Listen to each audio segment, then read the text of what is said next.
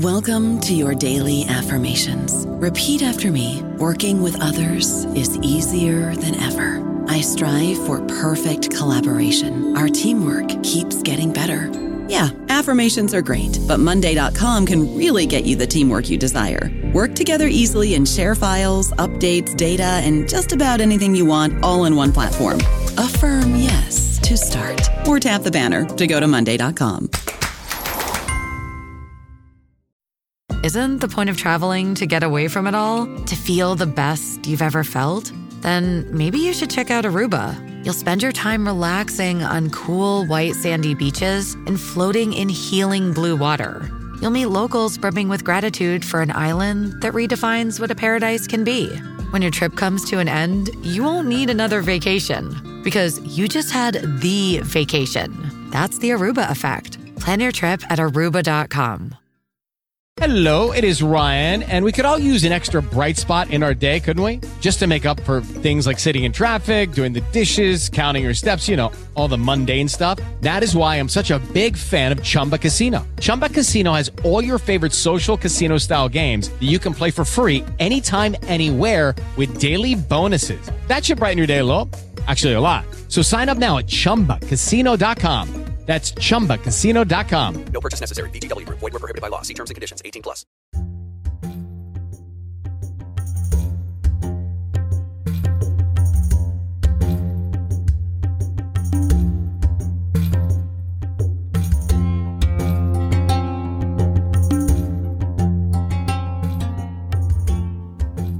Hello, and welcome to Digital Nomads, a podcast about nomadism and nomadic peoples around the world and throughout history. I'm your host, Maggie, and in this episode, we're going to be looking at national borders in relation to nomadic peoples, and specifically in relation to the Bedouin in the Middle East. So I'm going to focus on two contexts. One, the formation of Iraq's southern border with Saudi Arabia and Kuwait, and the effects of the historical processes of border formation on the Bedouin in southern Iraq today. And second, on the Bedouin in the Negev around Israel's southern border with Egypt. I talked to a range of scholars working on these topics, and you'll hear from them throughout this episode. And we talked about not only the historical processes that have led to these relatively new national borders, but also about how these borders have calcified and become increasingly militarized over the course of the 20th century, and what that means for the nomadic, semi-nomadic, and formerly nomadic peoples who live around these border zones. We also talk about Bedouin practices of creating borders and territorial delimitations, and how we can think about alternative forms of border making that are practiced by nomadic peoples, in addition to or instead of these militarized, impermeable national borders. Thanks so much for listening, and I hope you enjoy the episode.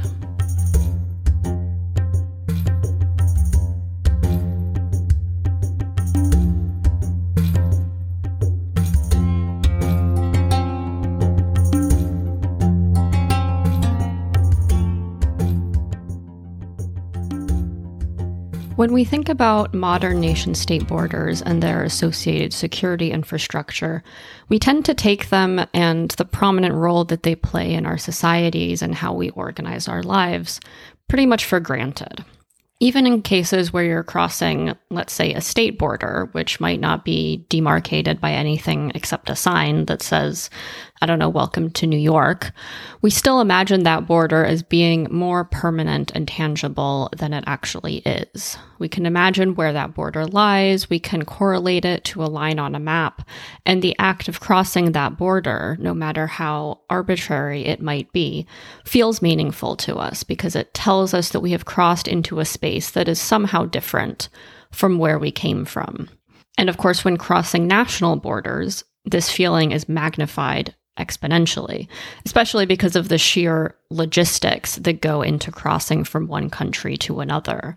And we take for granted that when we travel, we have to have documentation like passports and visas that allow us to cross a national border, and that we'll have to show that documentation at the border and get it approved, or that depending on where we come from or where we're going, certain borders are closed to us entirely, simply on the basis of national origin. But this fixity of national borders and the extent to which they govern our movements and our worldviews is in many ways a recent phenomenon.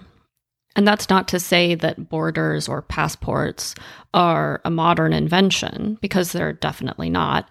But the function and nature of borders has changed significantly over the past few hundred years.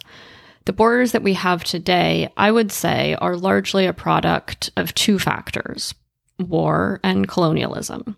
So European colonial powers mapped their territories, established their boundaries, and fortified those boundaries in order to definitively stake their claim and exert control over a specific area of land, its peoples, and its resources. And then at the same time, wars between European powers, and in particular the First World War, culminated in peace treaties which redrew and defined national borders and their territorial sovereignty.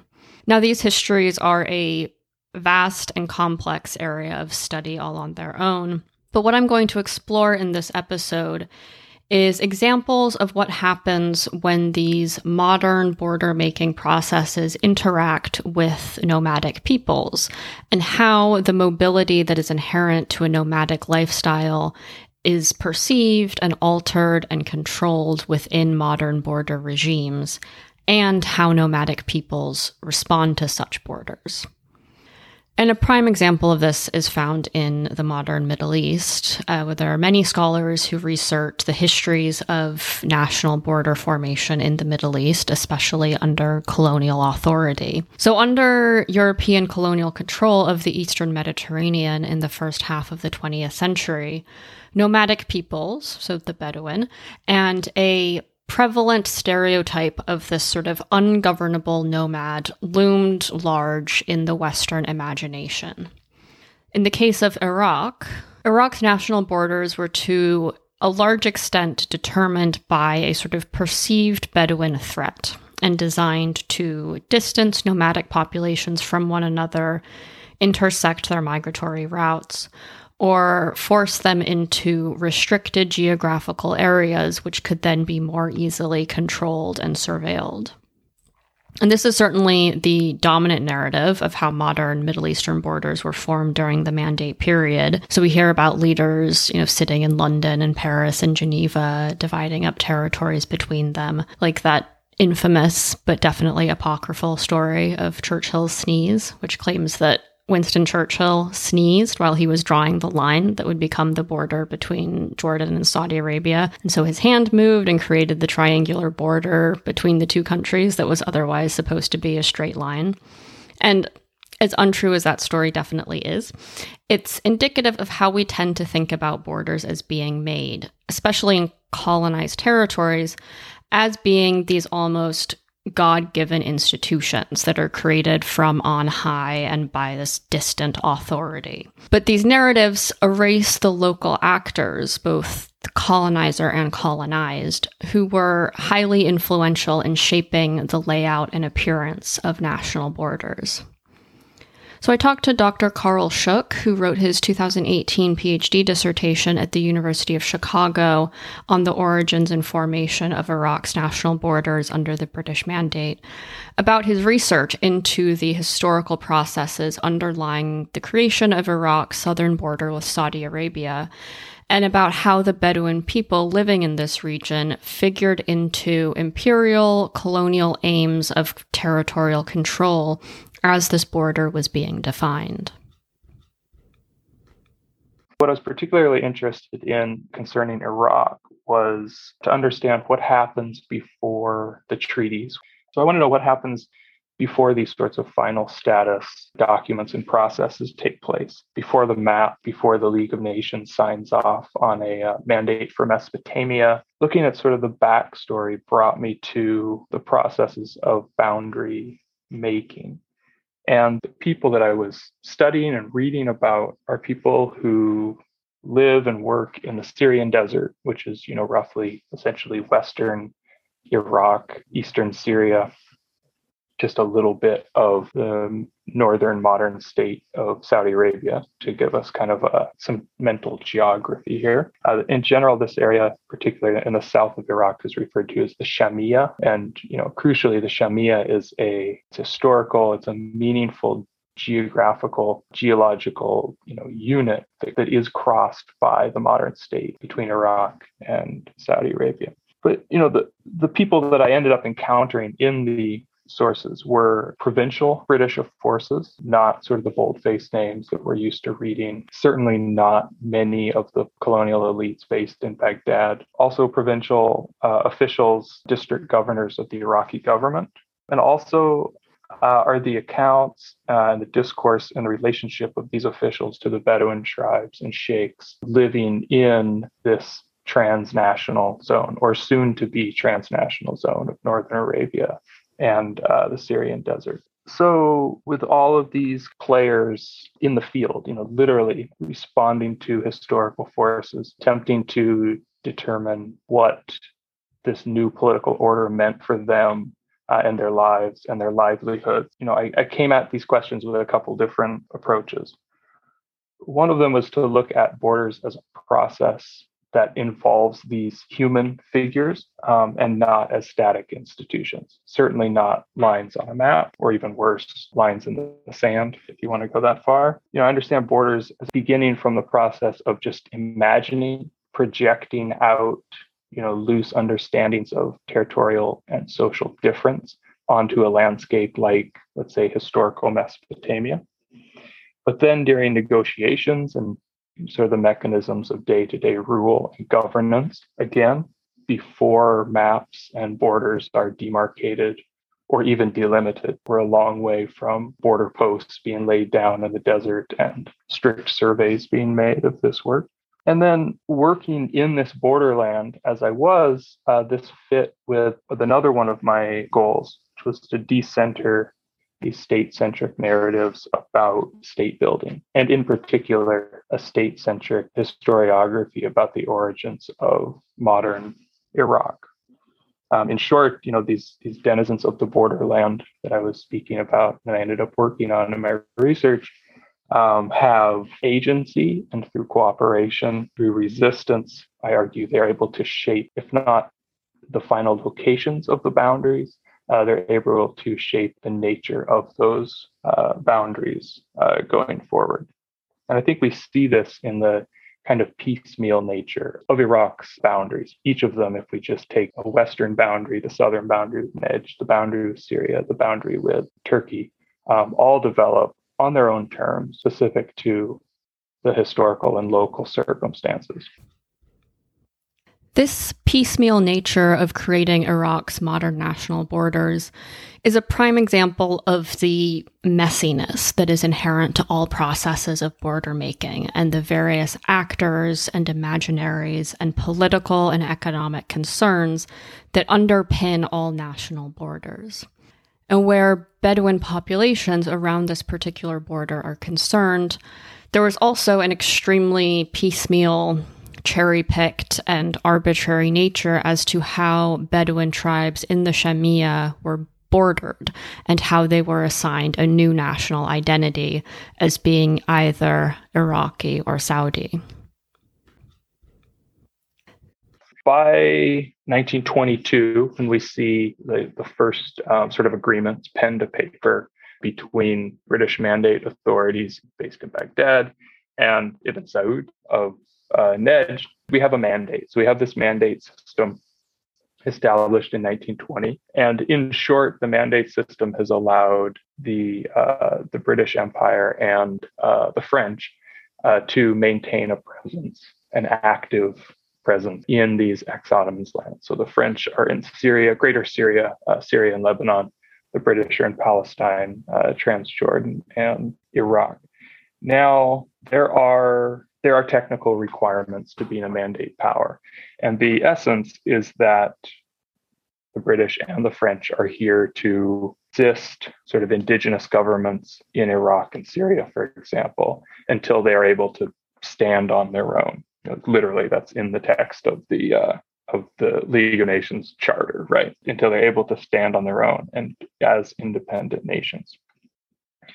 In Iraq, this mandate is never put into place for reasons we don't really have time to get into today.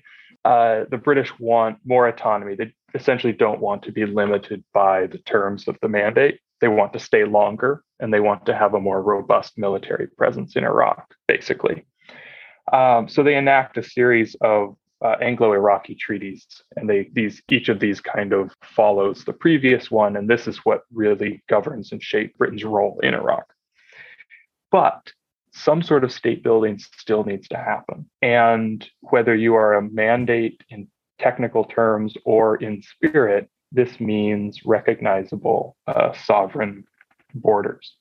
Before we get into the sort of the development of these borders themselves, I think it's important to point out that the British dominate the process of border formation. The Iraqi state, the monarchy of Faisal I, right, one of these Hashemite kings, is part of the process, but the British, and most importantly, British security concerns, really dominate this process. So there are a couple agreements in play. They both date to 1922, and these are agreements with Ibn Saud, who is the leader of this sort of nascent Saudi state. These agreements, they have geographical aspects to them.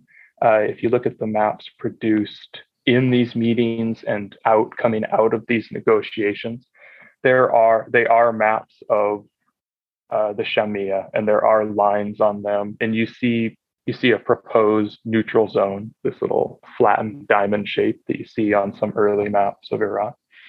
You see different proposals for Kuwait's boundaries. But what's really at stake in these agreements in these 1922 treaties is sort of a more effective and social idea of territorial governance.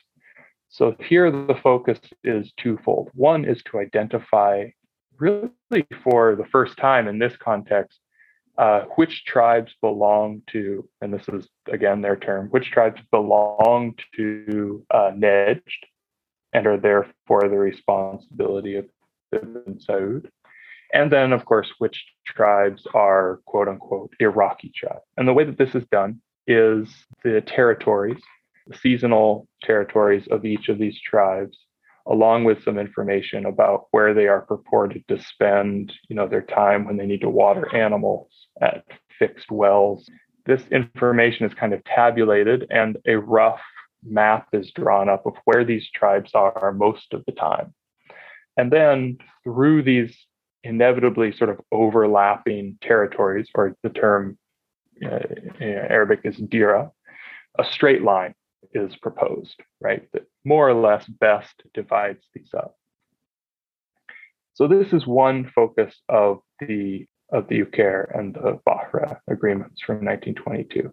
And then the other is to settle the question, a political question really, between mainly the British and Ibn Saud as to what this frontier zone will look like, and particularly what state authority will look like in this frontier zone.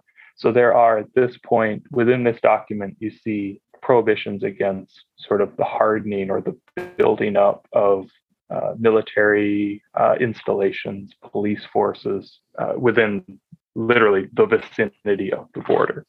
The fact that everybody has their own idea of what the vicinity of the border is leads to some problems later on. But that's really that sets the tone for Iraq's southern border and its relationship with Ibn Saud. This recognition that there is no firm border, but there are certain tribes that are in one way or another associated with each state, and sort of the technical terms of how to essentially form a boundary regime, right? How, as two neighboring states, how do we cooperate? How do we, in effect, work together to make this border meaningful for the people who live there? The question of what the Iraq-Saudi border means to the Bedouin populations living around it is an open one. As Dr. Shook describes, Bedouin tribes used to be able to cross the Shamia freely, and during the border-making process were simply assigned to one country where they appeared to spend most, but not necessarily all, of their time. So these new border regimes and the fact that they quickly became highly and increasingly militarized and fortified during later territorial borders disputes between Saudi Arabia and Iraq changed and narrowed the scope of pastoral migration routes, impeded access to resources like water and pasture land, and severed cross-tribal and intertribal Bedouin relationships by cutting off access to communal spaces like markets where Bedouin tribes from across the region would come together to meet and negotiate and trade. But on the other hand, Bedouin populations have in some ways benefited from the border. Wherever you have a system that controls the passage of goods and people, you'll also have smugglers and people who are willing to help get things across the border illegally. So some members of the Bedouin on both sides of the border have certainly benefited economically from the existence of the border and from cross-border smuggling. But of course, the Bedouin are then increasingly seen as criminals and further marginalized in society because of these illicit activities. So to get more information about the Bedouin in contemporary Iraq, I talked to Dr. Jafar Jodhary and Dr. Salah Hatem at Iraq's University of Al-Qadisiyah, where they're leading a project to document the intangible cultural heritage of the Bedouin living in southern Iraq today. So the first point is that the Bedouin actually, they put themselves away from the governments, and the governments actually put themselves away from them. So there is no connection between the Bedouins and the government. They don't have any representative in the parliament. They don't have a public figure that can speak to the any type of a government. So that's why they been neglected from all the governments that led Iraq. Nobody cares about them. Nobody looks after them. We don't have statistical information about them, how many they are, how do they feel, are they okay? And lots of political issues actually raised during the last 30 years. We have there is no border. There was no border between Iraq and Saudi Arabia, Kuwait, and Jordan. So they used to travel from Iraq to the neighboring countries. And always the Iraqi government punished them actually for traveling, for breaking the law. But in the same time, the Iraqi government doesn't offer something. So it's just punishing, not offering things. So so that's why they feel themselves as a target of the government. When we go there, they afraid of us. They think we will prosecute them, or we know their wrongdoing, because they think that their activities is against the law. They feel that the Iraqi government made them feeling that they are outlaws or something like that. So the first conclusion is that there is no relationship between, or there is a bad relationship between them and the Iraqi government. Yeah. For the second result that they found, just to give a little bit of, background about the Bedouins in Iraq, which Jafar had mentioned right before, the Bedouins in Iraq seemed almost like an outcast. They are very forgotten within society. And so there is this disconnect between, the Bedouins. There's not a lot of research done. And so this project is really important because they're looking at this, very important, part of Iraqi heritage and learning about them more, because the government hasn't been involved and there hasn't been any studies, and that's what Dr. Salah's team has found within their studies. So they are very forgotten.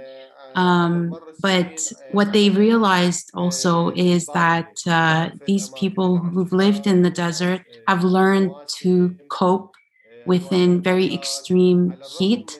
So he was talking about how it extends, they extend between, we'd say like West Ramadi to the borders with Saudi Arabia and Kuwait almost. And, if you look at a map, that's mostly desert. So they've learned how to, through inherited knowledge from their, ancestors and whatnot, they've learned how to, find water. So there's special plants that they use, which is called akul. Akul, I don't know how to really translate it to English, but also cacti to find water. And also they've learned, like, they've inherited a lot of medicinal, traditional medicine. And that's how, they treat, themselves. Another very important factor here that's been affecting their lives is that they've realized there's been a great, their land has kind of been narrowing because of agriculture development. So a lot of these lands have been taken to, expand on just, farming, but not just that. They've also been taking land for brick factories. And so you find that their way of life is almost going to be extinct because they can't take care of their camels as they were able to before. Their camels don't have, the plants that they need to feed them or the water. And so this thing is almost imminent, or it's probably happening within the next few years. They're just running out of space. And so what are your goals for this project? Your research aims to create a teaching module for Iraq's national university curriculum on the intangible cultural heritage of the Bedouin. But do you see this kind of public education of broader Iraqi society about the Bedouin as also leading to larger scale social change or improvements for the Bedouin? In terms of our goal at the end of the project, we will write to the Iraqi parliament to make, the quota, because there is our constitution. There is a quota for the women, for the Iraqi minorities, and we would like to suggest that the Bedouin should have a quota. And then we should select a representative from the real Bedouins who lives already in the desert to come to be a member of the Iraqi parliament to speak of the Bedouins.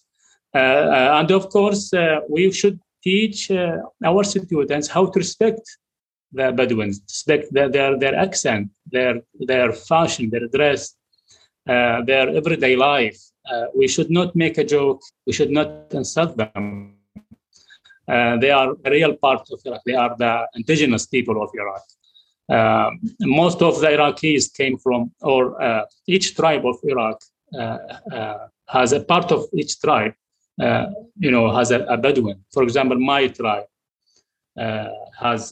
we share the Jodari, for example. There's a Jodari Bedouin, and there's a Jodari living in the city. So they are part of us, part of our community, and they are suffer. They are not enjoying their life. They are facing the climate change, facing the harsh weather, facing the harsh environment. They are just need to survive.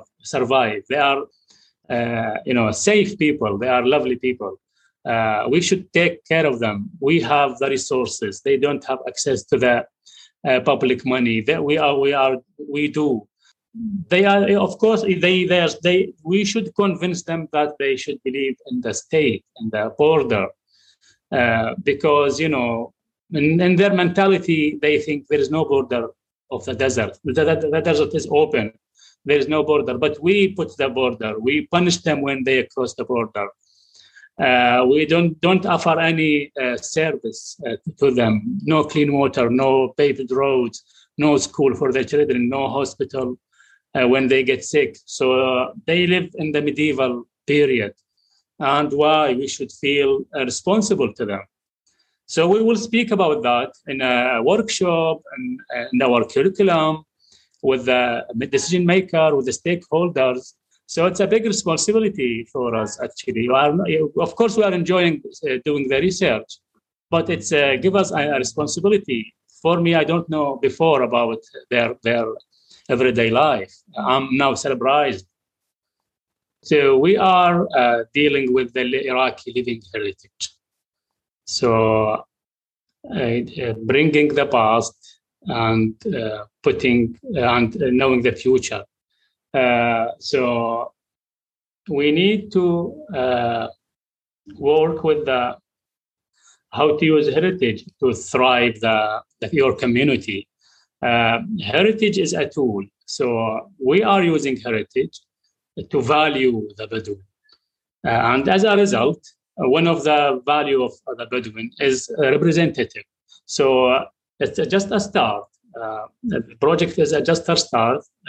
The project will help Iraqis, different stakeholders, to understand the Bedouins. Once everybody understood the Bedouins, then we think about how to serve them better.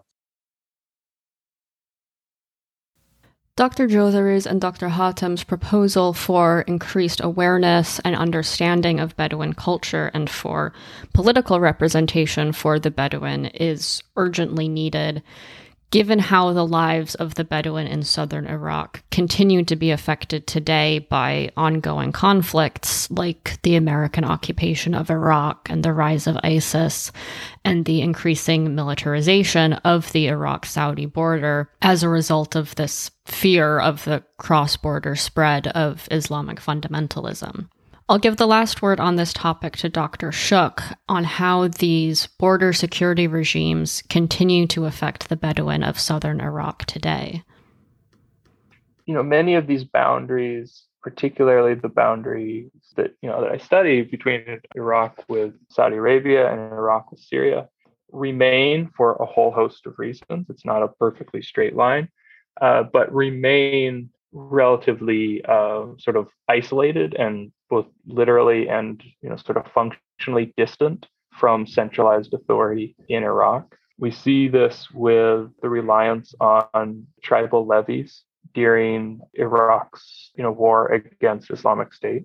This is happening in Syria as well. Also, the logics, the practice of, or this continued goal of an absolute or sort of hard border. So there is, as of 4 or 5 years ago, there is a border fence between Iraq and Saudi Arabia.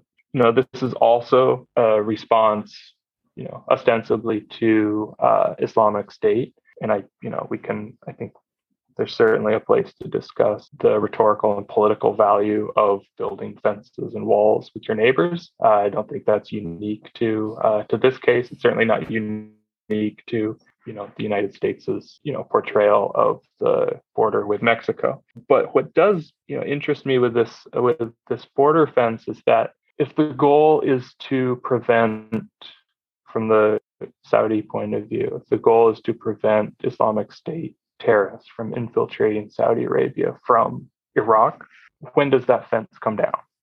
When does this boundary become, in effect, softer, right? I don't think it will. These boundaries tend to harden and calcify over time. And I don't see that sort of priority and that vision of, or that goal changing. So in a similar way to the middle and late 1920s, where the result is a militarized southern desert in Iraq, I don't think that, I think the legacy of this fence, the border fence between Iraq and Saudi Arabia, is going to last much longer than the, let's say, the acute terror threat of, ISIS fighters. I mean, what interests me, and I've done, no real sort of research on this, but what interests me is the next step, or the effect that has on the way that states think about their neighbors, think about their borders, because as the nature of the border changes, I think the nature of the polity that it encompasses and purports to protect changes as well. So on that note, let's move from Iraq to Israel and Palestine and the Bedouin in the Negev desert of southern Israel. Now, this is another context where we can find a tangled historical web of state formation and border making influenced by a variety of local and national and international actors.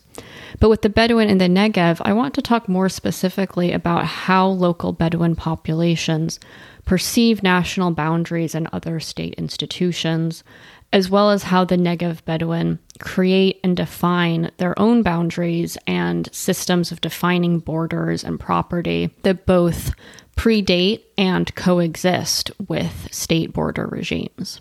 For this, I spoke with Dr. Davida Eisenberg-Degen, who's an archaeologist with the Israeli Antiquities Authority and lecturer at Ben-Gurion University of the Negev, about her research into various types of Bedouin rock art and archaeological evidence for Bedouin occupation of the Negev throughout history. I don't know about you, but I'm very busy and I don't have a lot of time to cook. That's why I subscribe to Factor. Eating better is easy with Factor's delicious, ready-to-eat meals. Every fresh, never frozen meal is chef-crafted, dietitian approved, and ready to go in just 2 minutes. You'll have over 35 different options to choose from every week, including Calorie Smart, Protein Plus, and Keto. These are 2-minute meals. Factor meals are ready to eat and heat, so there's no prepping, cooking, or cleanup needed.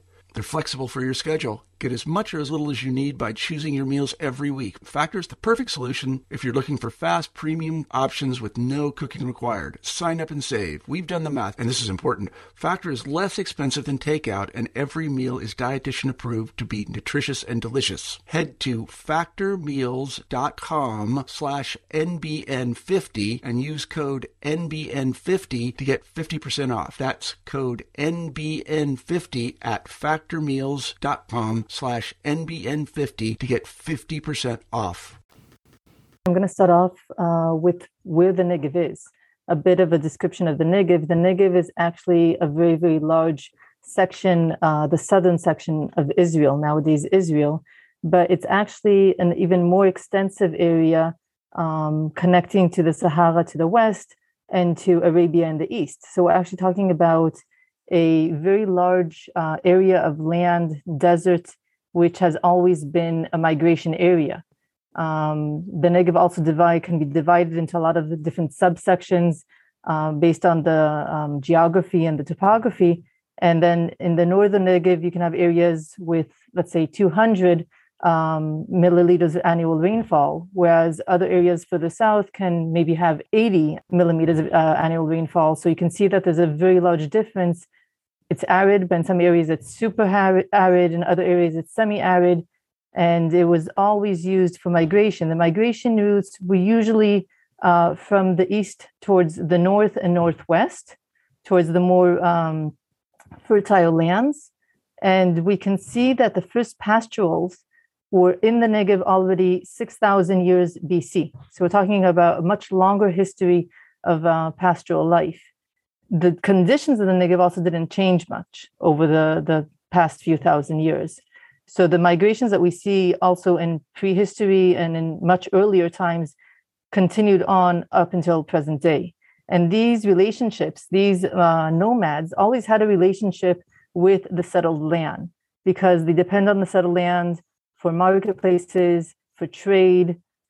So we know that, for instance, in prehistory, we can see the relationship with goods which are made in the desert and are traded in further north cities, and then they made their way into the settled communities. And this coexistence is really important. And we see that when the Negev goes through a more harsh political period, when it's deserted, then also we see that less and less nomads and less tribes exist in the Negev. So in the Abbasid period, around the 9th or 10th century, we see almost a total desertion of the Negev. And that's also a period that we see the Negev as being almost empty. We know that there are people living there. There are nomads who are still moving around with their flocks, but it's relatively small amounts and small tribes.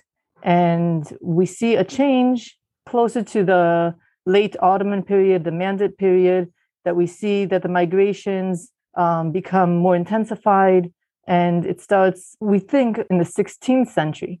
But if you compare the names of the people who claim that they made it into the Negev starting in the 16th century, and then you compare it to tax lists of the Ottoman period and Ottoman government, we see that there's no continuity.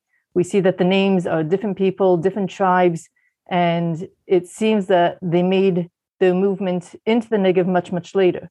Now, because the Negev is so unhospitable and so dry and a difficult area, no one wanted to stay there. Their main goal was to continue up into more fertile lands and continue up north, either north or northwest. So the people who stayed in the Negev are usually the weaker people, the weaker tribes who either lost in wars or had no other choice but to be literally pushed into these desert areas. It seems like most of the people who live in the Negev nowadays, it's a result of the past 200 to 400 years. We have the last large tribal war at the end of the 19th century, around 1890, and the Azazme, who was a tribe who lost this war, was literally pushed into the Negev, and that's where they stay. Many of them still live today. So we know that we had many, many tribes. We know that before 1948, there were roughly 95 different tribes that were divided into confederations, which is literally a few tribes working together, strengthening their power by having political and other relations. And the Ottomans, because, as I mentioned, the tribes and the nomads always had this connection with the settled lands, then it wasn't always a positive connection. And the Ottomans really tried settling the Bedouin. 1858, we have the Ottoman land law, and they tried encouraging the Bedouin to, first of all, settle down, and secondly, register their lands. But together with registering your land, you are also liable afterwards to taxes, and also to, in some cases, be forced into the Ottoman army. And we see that very, very few people, very few Bedouins, but also in general, would register their land. Very, very few people did. So we know that the Bedouins were migrating through the Negev, not necessarily to Jordan and Egypt, but they did have family relationships with people who also lived to the east and to the west. And throughout the Ottoman period, those borders were open. So they could technically move around and also visit family, and also go to other areas that perhaps had better vegetation for their flocks. During these periods, we're also talking about the Bedouin who were mostly, if not totally, reliable on their sheep and goat and camels. And agriculture only came in very recently, in the past 100 to 150 years, and also then in a very limited way. The Bedouins were really kind of did what they thought they should be doing on their own. They were very autonomous, and they were not very happy with the government in the sense that they were being forced into possibly registering their land, which is something that they did not want to do and wasn't part of their culture up to that point. And then towards World War I, they went and they fought with the British. And the British, so it said, promised them autonomy. But that didn't happen. And we know that prior to 1948, there were around 65,000 Bedouins residing in the Negev or moving around the Negev. And with the formation of the State of Israel, that number was reduced to 11,000. Nowadays, the number has grown and increased to 275,000 Bedouins who live in the Negev nowadays. British didn't do much in the sense of registering land. They accepted what was already registered in the Ottoman period, and they also opened the opportunity for Bedouin again to come and register their land, and very, very few did. I didn't mention that the Ottomans, one of the things that they did in order to try and control the Bedouins is build the cities. They built Beersheba, which was planned in 1900 and was already, by 1903, it was already standing. 1906, it even had electricity. It had a water pump. I mean, these amazing things that you wouldn't expect 120 years ago, and definitely not on the verge of the desert. And they encouraged the Bedouin to settle there. They offered them reduced prices for the land, but very few did. It was mostly the sheiks. They also had a school for the children of the sheik, and they wanted to educate the Bedouin, and they saw them as ignorant. And they hoped to reduce their behavior, reduce the raids by forming these cities and by education, but there wasn't much answer to this demand, and they did not really change their way of life, and which is just nomadic, it's moving around. And you've talked a bit about how the Ottoman and British officials organized the Negev and the Negev Bedouin through these land registration and urbanization projects. What can you say about how the Negev Bedouin perceived the land and sort of spatially organized their landscape? It's very difficult, first of all, for me as an outsider to try and answer that. I can only say what I've read and what I've heard, but the connection that a person has to the land is a really personal, cultural aspect of their life. It's a very strong one. We do know that they saw the land more as patched. Not when we talk about territories, and we usually think about this large area with a fence around it, that's not what a territory is for nomadic people. Usually they see it as, for instance, with the Bedouin, if they have areas where they graze, they have their animals grazing, and they have movement between summer and winter grazing lands, then the route that they take in between will be considered their territory, but it will also be considered their territory during a certain time of the year and when they are using it. If they choose, they don't have a set migration route. Like sometimes we reconstruct that in prehistory. We say, oh, it was a circular movement, and they went from site A to site B. We don't have that necessarily with the Bedouin of the past 100, 200 years. It's based a lot on the rainfall, about how the greenery is, how much vegetation we have. And if the place that they would like to go to can't sustain them, then they will obviously choose a different area. So also the territories are not something set. You could say that it's possibly a much larger territory, which each time they use only a smaller section of it based on that year and the flocks that they need to feed and the people that they have with them. Can you describe the tribal Dira system and how it evolved in the Negev in relation to this quasi-emergence of agricultural practices?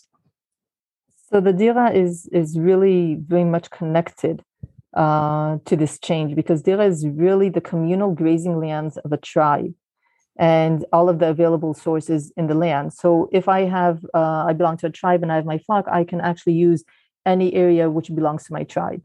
And it's equal to everyone. It's the water sources are equal to everyone. You can not put any restrictions on this. And especially the wells, which reach ground level. It's not ground level water. Is that what groundwater. Yeah, groundwater. Anyhow, those are equal and available to everyone. And the Bedouins do not make wells, do not dig wells. They use wells which are already in existence. The same thing with the agricultural dams and terraces. They use things which are already in existence from previous generations. And now when we have the agricultural aspect of their life starting to emerge, it was, first of all, in our areas of the Negev, we're talking about the central Negev, the Negev highlands, it was only seasonal, a very small part of their livelihood. They were still are very much based on flocks of sheep and goat. But the minute you have agriculture, that's already someone who's putting effort into the land. It's usually a small percentage, maybe one or two families who are cultivating this wadi when someone else is cultivating the next wadi. And then you have this process of privatization when things are becoming privately owned. So if beforehand the dira was actually belongs to everyone equally, to the whole tribe, now we see that we have to say, this is mine. And the minute that you have that, it actually takes away from the communal land, which belongs to all of the dira together. And one of the things that they do is, okay, so we see that they're putting effort into the land, they're putting in labor, they're also starting to build cisterns, which is to catch runoff water. And the minute you put more effort into something, it is privately owned and it becomes your own. Now, one of the interesting things that came out of this whole situation is we said that the dira is equal to everyone. That means that also women can use the dira. They also go out with their flocks. They also are in charge of the young animals, and they can also inherit the use of the dira, whereas the agricultural lands are privately owned, and they are not and cannot be passed on to women. So in that sense, it actually hurts their status. And the dira is also really important because it's the way that it brings the tribe together. It's a really important asset that is also part of the identification of the tribe, of another aspect, which again, just pulls them together and keeps the unity of the tribe. And as that diminishes, then also the tribe slowly starts to lose its power and unity. Okay, so if we can transition now more to the archaeological side of things, which is your specialty, can you talk about the tribal wasim, the rock art of the Bedouin in the Negev, and other kind of inscribed archaeological evidence for how the Negev Bedouin convey property ownership and land rights? How would you explain practices like the wasim to listeners? So first of all, it's a sign of identity. We usually tend to say that it's a tribal marking, but it's not necessarily tribal because it can also be a smaller group, but it represents a group. It could be a tribe, it could be a confederation, it could be a chamula, which is an extended family. It could also be the smaller family unit. And it's a sign which it represents an agnate group. It goes down from father to son. Basically, it's a sign which can represent a very large group of people. If we were talking about the dira as a cultural aspect which brings the tribe together, then this is definitely, the wasim is definitely a mark, a cultural mark, which represents a people, which represents a group. Now, the wasim and the camel branding is the same. So we can see that there's a parallel between the signs used to brand camel and show ownership markings and that of the wasim. But if you look at sheep or goat, it's a different marking. It's a different way of signing the animal. Horses are not marked at all, but camels are. But we don't really have much information. We have information of travelers who are going through Saudi Arabia or Sinai or the Negev who mention the fact that they see these markings. But when we don't have a first-hand account of what it means or how it's used, and it has changed dramatically over the past 50, 60 years. We find wasim everywhere throughout the Negev. Everywhere that we have rock art, we have wasim. And it's not, if we think about territory and we think about fences or we think about lines or we think about edges, we do not find them in any way that we would be able to say it ends here, that we have a certain line which is formed by the rock art here. It seems like almost every grazing land has wasim, and then we believe that it was made by bored shepherds. They're sitting, they're out there, they have time to kill, so they can either play the flute or carve something out of wood, or they can meanwhile take a stone and start pounding the stone next to them. And I believe that many times we're just really affected by the culture that we live in and by the symbols that we see. And the wasim was something that was surrounding them, something that they knew, something that they recognized. And next thing you know, you look down at the rock and you can fashion it into that symbol. And then we see a few things which are a bit different. Every now and then we find a wasim which stands out a bit. What does that mean? That means it could be on a very, very large rock. We found one rock which kind of stood up and it had different faces to the rock, and every single angle of the rock had the same wasim on it. And that's like a signpost. It was also next to a route that led down into the wadi, but that's like, no matter where you come from, you see that sign, it's the same sign. If you missed it, you turn around, you see it again, and that's coming to say something. That's coming to say, this is mine. And even though it seems like the wasim that we see throughout the Negev rock art isn't a meaning of this is my territory, that's what it translates into. So they may have been doing it absentmindedly, but they are not going to go into someone else's territory. You have to come into agreement before you cross into someone else's territory. You need to know if you're allowed to use the water or you aren't. Usually you would be able to, but you have to first come to that agreement. So if you're going into someone else's land without that permission, you're definitely not going to be engraving your sign. And even if you are going in with permission, maybe you will, maybe you won't. But it shows the presence of people in a certain area over time. That's for sure. I mean, obviously, we can't find wasim of a certain tribe if they weren't in a certain area. So with the agriculture, it seems to be less used. It is occasionally. The borders of agricultural plots are usually signed either by, not signed, they're marked in the land, either by small stone piles, natural characteristics, like if there's a tree. We don't have many, so that would be a sign, or a certain mountain. Nowadays, because the stone piles, if they're small, they can be moved. So they also talk about very large stones. Now that we also have tractors, then you can find a ditch. You can find stone piles made also from the clearing of the field, and also quills. They used to plant quills next to the edges of the land. The quills, first of all, they bloom in autumn. They bloom before their leaves sprout, and it's just amazing. It's a stick which is sometimes a meter and close to 2 meters in height and flowering. But nowadays, you just drive through the Negev and you see them everywhere. Every hillside has all these quills. It's beautiful, but if the original use was to mark territories or the separation between one family's land and the other, that no longer can be used. So we know that was originally one of the uses, but that's no longer possible. And another way to mark, so we have the difference between family territories and tribal territories. So family territories will see the small stones, larger stones, possibly the wasim. With tribal territories, one of the marks that we have usually is cemeteries. And we see this from prehistoric times until nowadays. The cemeteries are always at the edge of the territory. And in the cemeteries, I have had the occasion to find a few wasim on the headstones. So that was actually very interesting.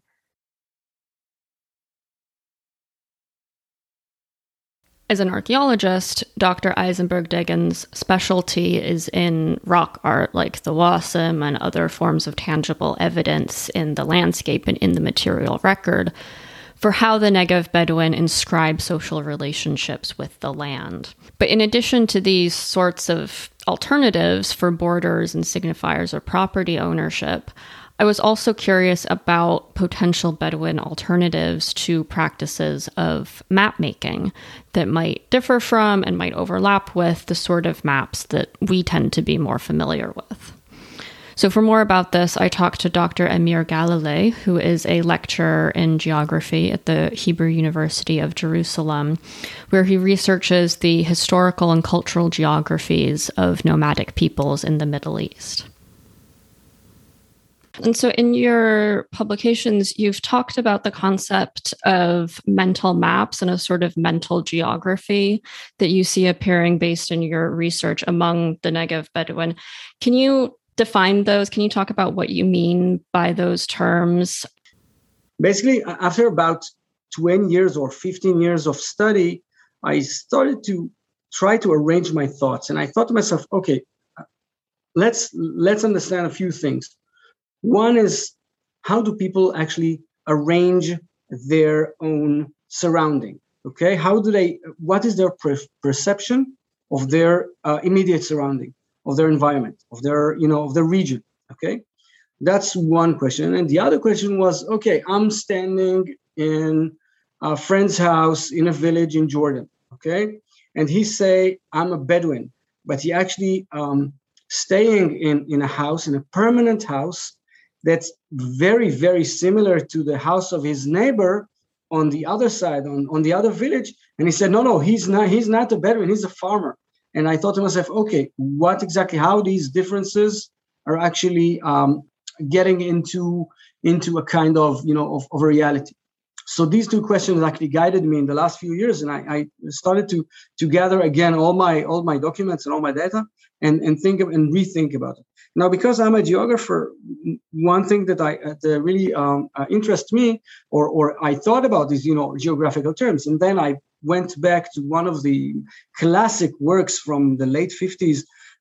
It's the book of Lynch. It's called The Image of the City, and he actually the first one who started to use this term mental maps, and he showed that people, and sometimes as private people and sometimes as groups, have certain perceptions on their immediate surrounding. I think that the best example I can give is the one when I was sitting with my students in Eilat, which is on the border of Israel and Jordan, and I asked them, what is the closest city to Eilat?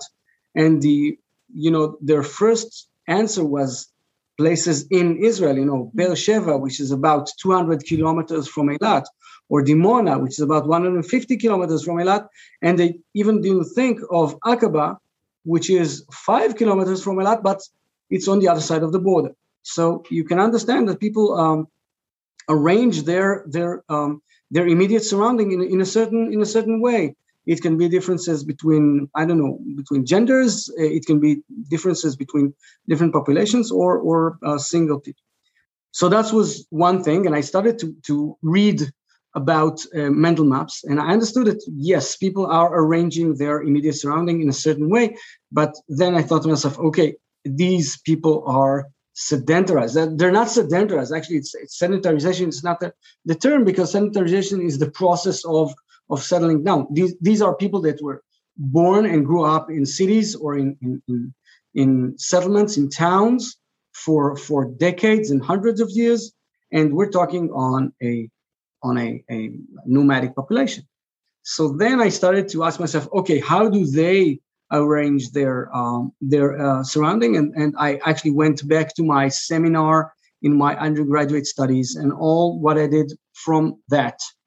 And I understood that these people arrange their environment in a different way, because if you're sitting in the United States and I'm sitting in the Negev Desert in Israel, and we have all sort of mutual language about geography.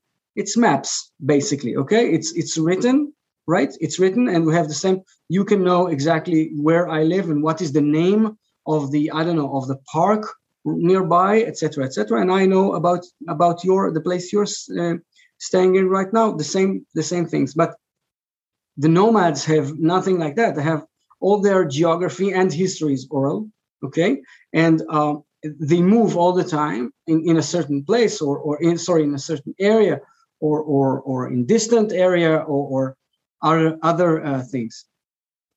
And then I understood that they arrange their surrounding in a different way. For instance, long, dry riverbeds. It's called a wash, I think, if I'm not wrong in English. So long washes like this. It's a very long or a big area. So when you look at place names, you understand that they divide the area into certain areas, into specific areas according to their terrain or the specific environment. For instance, a place that have not a lot of plants, and then you don't have a lot of grazing areas, we call Wadi Figri. Figri means poor. The other part of the same wash, okay, will be with quite a lot of areas for grazing, is called El Tohami. Means making a living. So things like this, this is one thing. The other thing that I have realized that people arranging their area by, I called it social and geographical anchors. Means that if you have a tree in the middle of the desert, it have a name of a certain family. It's not necessary that they will stay there the whole year round. They're not staying there the whole year round because they're nomads, pastoral nomads.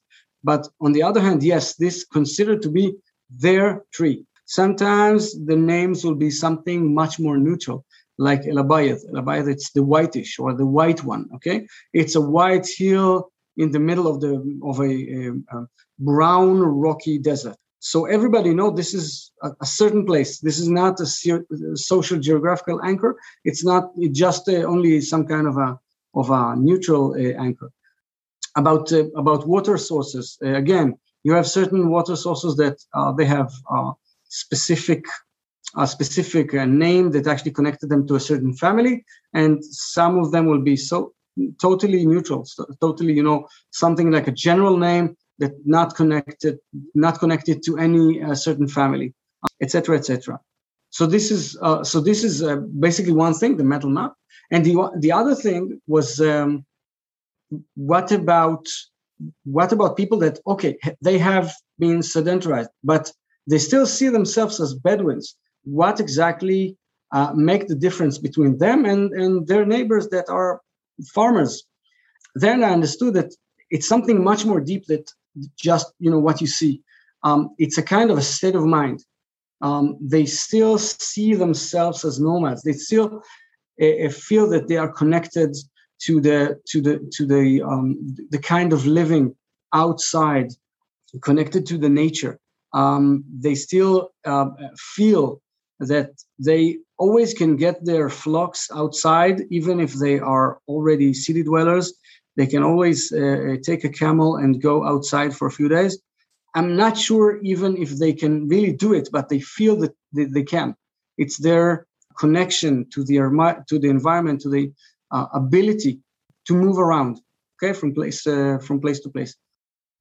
Basically, this was the two themes that I was trying to combine in this research. So you brought up borders and the issue of national borders and how in our worldview, these play a really important role in how we define the world and how we imagine the world in our settings and our communities. Could you talk about, from your research, how you've seen the Negev Bedouin organize themselves in relation to the Israeli-Egyptian border, and how the increasing militarization of that border has maybe affected how Bedouin communities are able to move around and are able to hold on to these mental maps and their tribal kinship ties? The borders in the region I'm living in were actually pre-state borders. Why? Because it were borders that made by colonialized empire like Britain and France, and they decide, or the Ottoman Empire, and they decide exactly where the border is going to be, with no any care about who lived there, especially if it was in the middle of the desert. And when the State of Israel was established, it was actually established into international borders that were established before the existence of the State of Israel. The Egyptian-Israeli border is actually a border that was drawn on the maps in 1906 between the British and the Ottoman Empire. There was no modern Egypt yet, or it was a kind of a modern Egypt, but they were under the rule of the British government in a way, and of course the State of Israel was not existed. It was part of the Ottoman Empire. So this is one thing to understand. The establishment of the modern states were actually in the borders that nobody else. They were not drawing their own maps. It was drawn by someone else who stayed in Europe. So this is one thing. And the other thing is that, so for many, many years after the establishment of the State of Israel and Egypt was a modern state, especially after 1952. And then you have a line on the map. And so what? It's a line on the map in the middle of nowhere, in the middle of the desert. And then you can see two things happening on the same time. One is that the Bedouin society don't really care about this line in the middle of nowhere on the map. Okay, it's a line on the map. It's not a line in the field itself. And then what you see is that people still cross the border they don't really care about it. I have documented about a decade ago example of someone who he's a very honorable judge in the customary law in Egypt, in Sinai. Bedouins in Israel, in the Negev, called him to be a judge in a trial. They just sent a jeep to wait for him on the border, and another jeep brought him to the border, and he just crossed the border by foot. There was no fence, there was nothing there, okay? He just crossed the desert. He walked 15, 20 meters, half a mile, I don't know how much he walked by foot, and then a jeep collected him. He did his job for 2 days and then went back, and nobody knew about it. So this is one example. I have some recordings of people who have tribal disputes, and then they say something like all the tribe, this and this is liable in Jordan, in Palestine, in Egypt, etc., etc. I mean, they don't really care. They maybe use the terms of the geographical, the political terms, but they don't really care about it. That's on one hand. But on the other hand, you see another thing, and this is that the border is actually an advantage, because if you have differences in taxes between these two states, so you can smuggle in order to make a living, and then they arrange themselves along the border, and they make they shape their territories as close to the border as they can. Sometimes it's a kind of a corridors, okay? So each group have a certain corridor from both sides of the border, and you can see that they just smuggle things from here to there. Okay, so they really treat the border as something physical. So what happened here is something very flexible. Sometimes they will ignore it totally. Sometimes they will use it as a kind of economic tool. What happened is that in 2012, the state of Israel decided to build a fence, a real big, tall, high fence, electric even in some places, because of some terror attacks and things like this. And then things are started to be much, much more complicated. But I won't get into that because it's a thing for another episode. So it's a real big thing here now. Obviously, these increasingly impermeable national borders create significant problems for pastoralist communities and require the adaptation of these communities around these new border regimes, not just in the cases of Iraq and Israel, as I've talked about in this episode, but in every country that's home to nomadic peoples.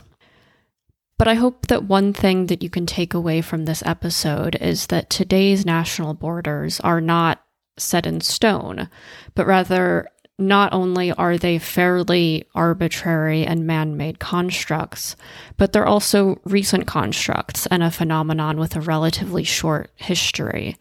And also that there are alternatives, that there are other ways in which we can organize land and geography and society that don't have their same effects. In light of issues like the refugee crisis and the imminent prospect of an increasing number of climate refugees in the future as climate change worsens, borders are something that affects all of us, especially as, at the same time, the COVID-19 pandemic has led to increased restrictions on movement for virtually everyone around the world. And we've seen that once borders are hardened, it's very rare for states to then soften them again. For example, as Dr. Shook asked earlier in the episode, at what point does the Iraq-Saudi border become demilitarized if the terrorist threat that caused the militarization in the first place is determined to no longer exist? Will it ever be demilitarized, or are these just expedient excuses for states to solidify their control over land and people and resources? But in contexts where we have indigenous nomadic peoples living around these border zones, we can look to these cases to better understand how nomadism and pastoralism are especially affected by nation-state borders, but also for alternative modes of defining and signifying land and property ownership that don't have the same social and ecological consequences.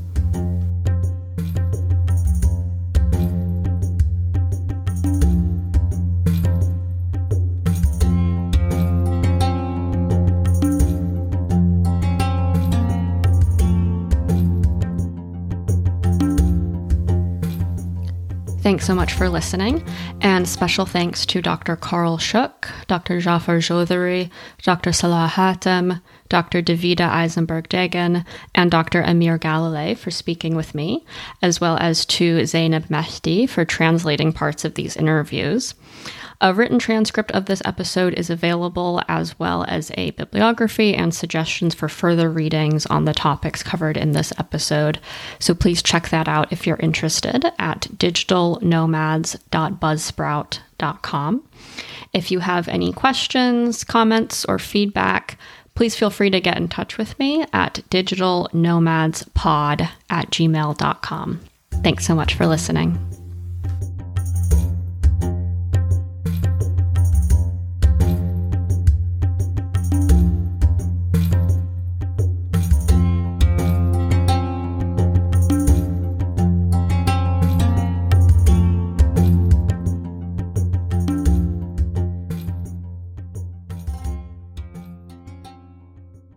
Hey guys, it is Ryan. I'm not sure if you know this about me, but I'm a bit of a fun fanatic when I can. I like to work, but I like fun too. It's a thing. And now the truth is out there. I can tell you about my favorite place to have fun. Chumba Casino. They have hundreds of social casino style games to choose from with new games released each week. You can play for free anytime, anywhere. And each day brings a new chance to collect daily bonuses. So join me in the fun. Sign up now at ChumbaCasino.com. No purchase necessary. VGW Group. Void where prohibited by law. See terms and conditions. 18+.